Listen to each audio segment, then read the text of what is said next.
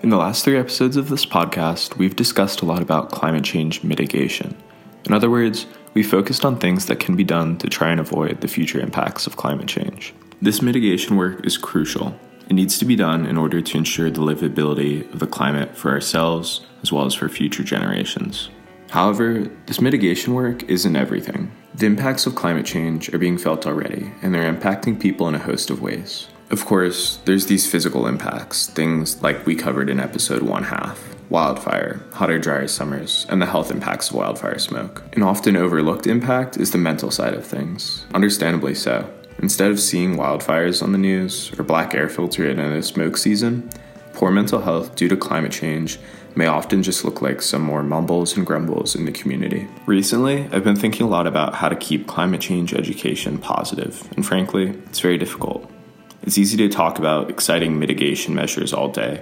At some point, we have to acknowledge that we're presently facing some of the negative impacts of climate change. Some may handle this fine, but it weighs heavily on some folks. Today, our guest will discuss the link between climate change and mental health. I'm Devin, a summer intern at Climate Smart. And I'm Kelly, Program Director at Climate Smart Missoula. And you're listening to Clear the Air, a podcast exploring how our community is stepping up to the plate to combat climate change. Before we go any further, I want to acknowledge that Jen, our guest, is a mental health professional, and she may share some strategies or frameworks that help address some mental health challenges. However, in no way is this a substitute for seeking help. If you're struggling with your mental health, consider seeking that help in person. All right, here's Jen. So my name's Jen Robom. I'm a licensed clinical psychologist, and my day job is working as clinical faculty for the family medicine residency of Western Montana, and I also have a small private practice. To start out, we asked Jen to describe the link between climate change and health as she saw it.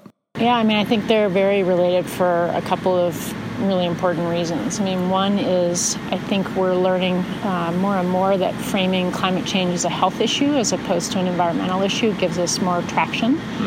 And partly that's because it's going to be one of the biggest health crises of the 21st century in all kinds of ways. So there's huge overlap in terms of how climate change will impact human health and, of course, environmental and other health. But again, I think that's a point of traction for us in helping people to appreciate just the current and present dangers of climate change. Well, I'll back up, Devin, and just talk a little bit about what I see as kind of 3 buckets of mental health challenges related to climate change, and wildfire actually fits into all 3 of them.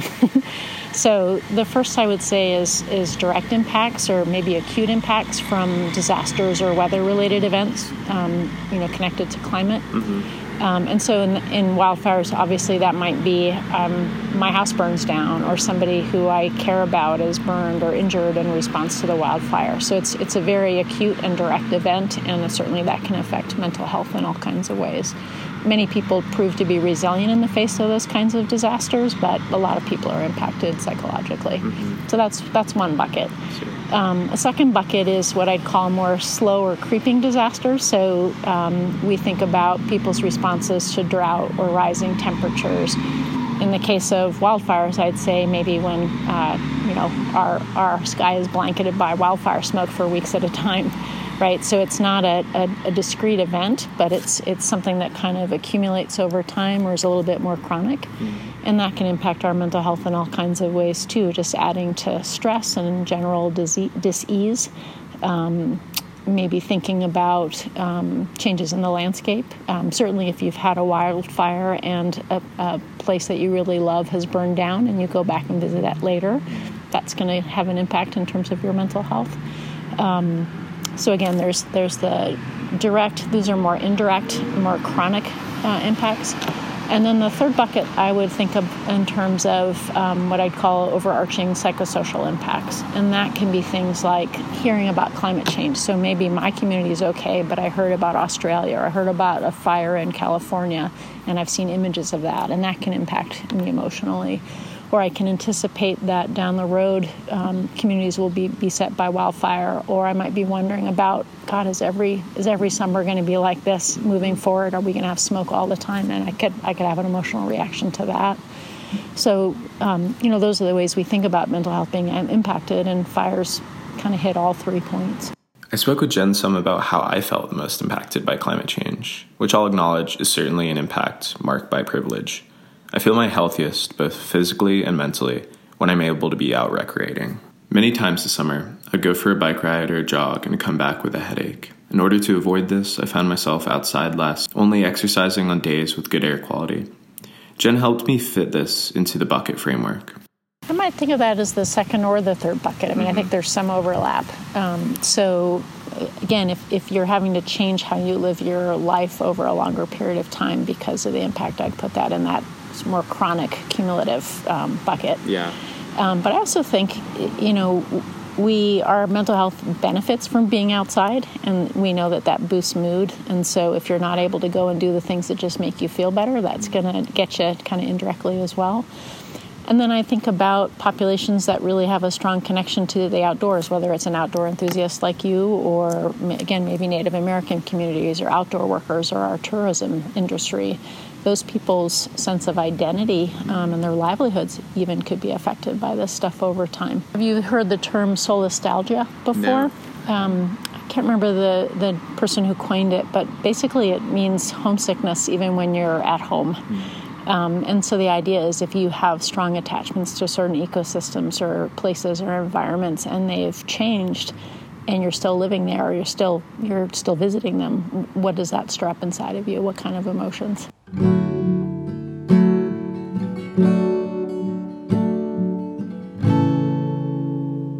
You're probably asking yourself, why all the talk about fire? And it's partially because it's so visceral. I think it's one of the things that we can all visualize. So even if our community isn't having a wildfire, even though ours is right now, but we see these images of the Paradise Fire of Australia, and it's kind of gut-wrenching. And so I think even folks who are in communities that are relatively safe from that particular kind of disaster can really kind of vicariously imagine what that might be like. And so I think wildfire smoke in 2017 is what got me activated around climate change. And I think it's made a lot of people realize, wow, climate change is happening now, and it's here, and it's real. And hopefully that will spark a little more activism or a little more engagement from people because they're recognizing this isn't a drill. I told Jen that I had heard that there was sometimes a correlation between heat and incidences of violence. Here's Jen expanding on that. And maybe I'll separate that between extreme heat events like a heat wave and just generally rising temperatures. Yeah. So I think we know in heat waves, you're right, we see conflict episodes of violence go up. I don't know if you've experienced this as I have. I've just been more cranky this summer. I think people are more impatient. They have less tolerance for things, and it just leads to more arguments and what have you. But I also think it contributes to depression for people. It contributes to, there's research showing that there are increased suicide attempts when temperatures have been increasing. And so it can affect mental health in lots of ways. And then there's one kind of way that a lot of people don't really appreciate, but some of the medications that we use to treat mental health disorders, so antipsychotics, some of our antidepressants, they change how the body tolerates heat, and so people can have more heat stroke and heat illness when they're on those medications, and sometimes we forget to tell them about that. It also seems like there are a lot of compounding impacts.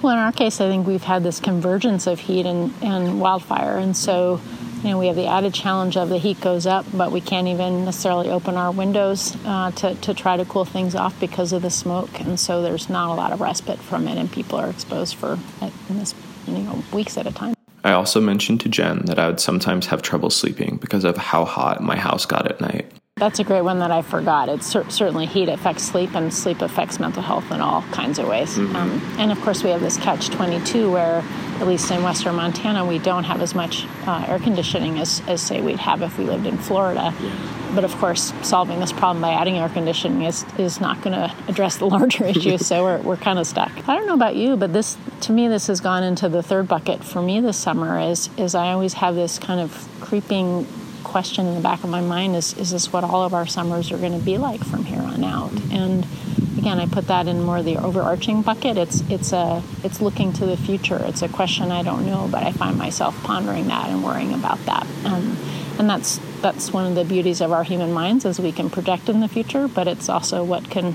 make us struggle if we're spending a lot of time there worrying. Again, this is more anecdotal, but I can speak to a couple of clients of mine who have been talking about their grief about that, their sadness about, is this what summer is going to be like? I tried to get through the long, dark months of the winter to really enjoy being outside during the summer, and now I can't. Or I really like trail running, and it's not safe for me right now. And so people are really spending a lot of time lamenting that and sitting with that and trying to figure out how they feel about it.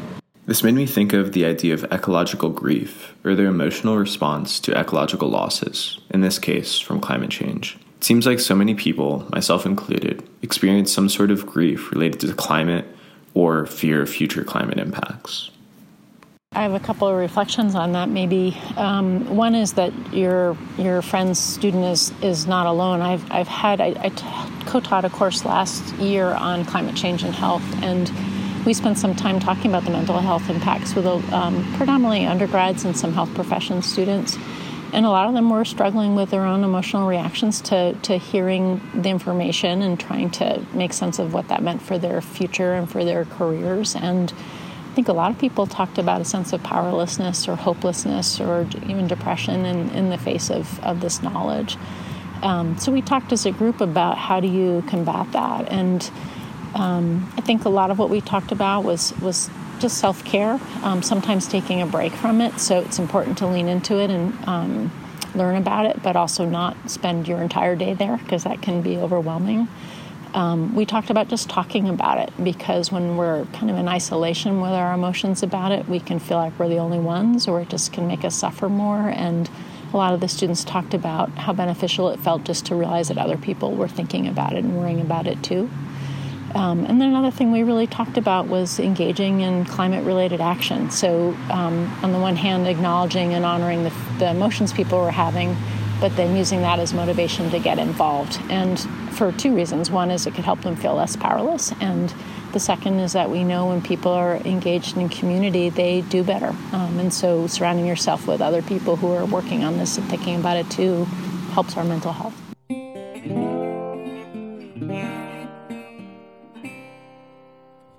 You know, one thing I've had hammered home for me working in the medical field is that our physical health is profoundly impacted by our mental health and vice versa. So, you know, we worry about lots of other health-related impacts from climate change in terms of vector-borne diseases and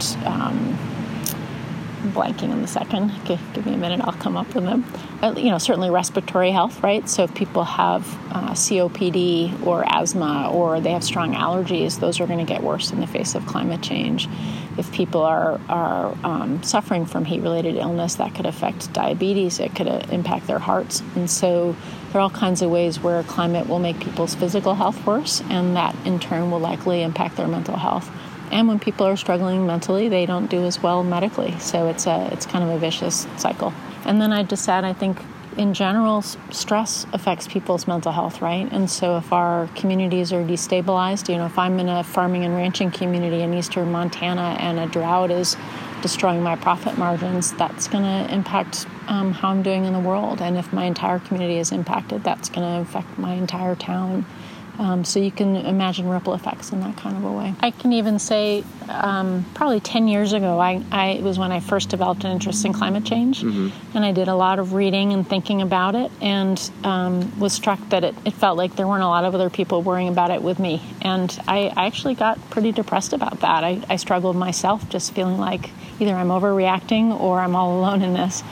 And so teaching this course last semester with my colleague Haley Blackburn in pharmacy and Peter McDonough, who's the climate change studies director, it made a world of difference to be even tag teaming with colleagues who care about this and were thinking and talking about it. Sometimes we had dark humor about it, but mostly we had a place to go when we were feeling distressed or excited and hopeful about some of the things the students were talking about. So it was just a chance to share both the stress and I think and celebrate some of the gains, and that just made everything better. And I'll add one other thought about that, which is if if people who are paying close attention and getting worried about the impacts, if they start to feel really impotent and overwhelmed, one of the ways we protect ourselves is to shut down, right? So I think sometimes when we're looking around us and it feels like people aren't caring about this, I think often, and a woman by the name of Renee Lertzman talks about this, and she wrote a paper called The Myth of Apathy.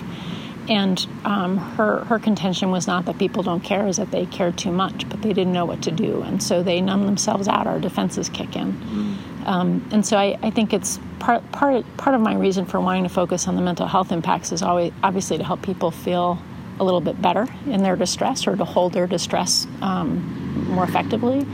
But the other is we can't afford to all shut down about this or avoid it or deny it, because that just makes the problem worse. And so how to help people think and talk and feel about it, but still engage with it and work towards solutions, I think is the sweet spot. And that's what we've got to focus on. I'm pushing to get climate change integrated more broadly into our health professions curricula, because most of the health professions training programs that we have right now don't really talk about climate change. And again, the irony is it's the biggest challenge these professionals will be facing in their careers, but we're too busy covering other stuff. And so lots of people are talking about this in medicine and nursing and public health. I certainly hope to get it into behavioral health training. How do we make sure that the people who are going to be practicing in this new world are prepared to help people with the health and mental health impacts. That's really where I'm focusing professionally, is to make sure we get it into our training programs. Well, and that was what was really fun about the course. We had students from a variety of training programs, from MSU nursing, from pharmacy, from PT, from behavioral health here at the U of M. And a lot of them reported to us later that they were going to commit to working on this in their training, to bring it up in their clinics. One thing we didn't talk about is just the carbon footprint of the healthcare industry, right? And so people are going to be agitating to try to make their practice environments more sustainable too. So I like to say that there are lots of roles that health and mental health professionals can play in the battle against climate change, and part of the course was helping people to see some of the ways that they can get involved. I hope that continues moving forward. We'll probably teach that class again next spring. So hopefully we'll try to fit it in on an annual basis. Well, one of the things I love, Peter McDonough once said in class that, there are not many climate change jobs except for maybe his, right? He's the climate change director, or studies program director. But you've probably heard this said, but I think all of us can work on climate change in whatever field we're in. And if we have a passion about something and there's a way to connect it to climate change, I think that gives you more of a sense of purpose. And so, I'm in training right now for health and mental health professionals. And so I've found a way to link my interest in addressing climate change with what I do for a living. And that's felt really fruitful and helpful. And frankly, it's invigorated me.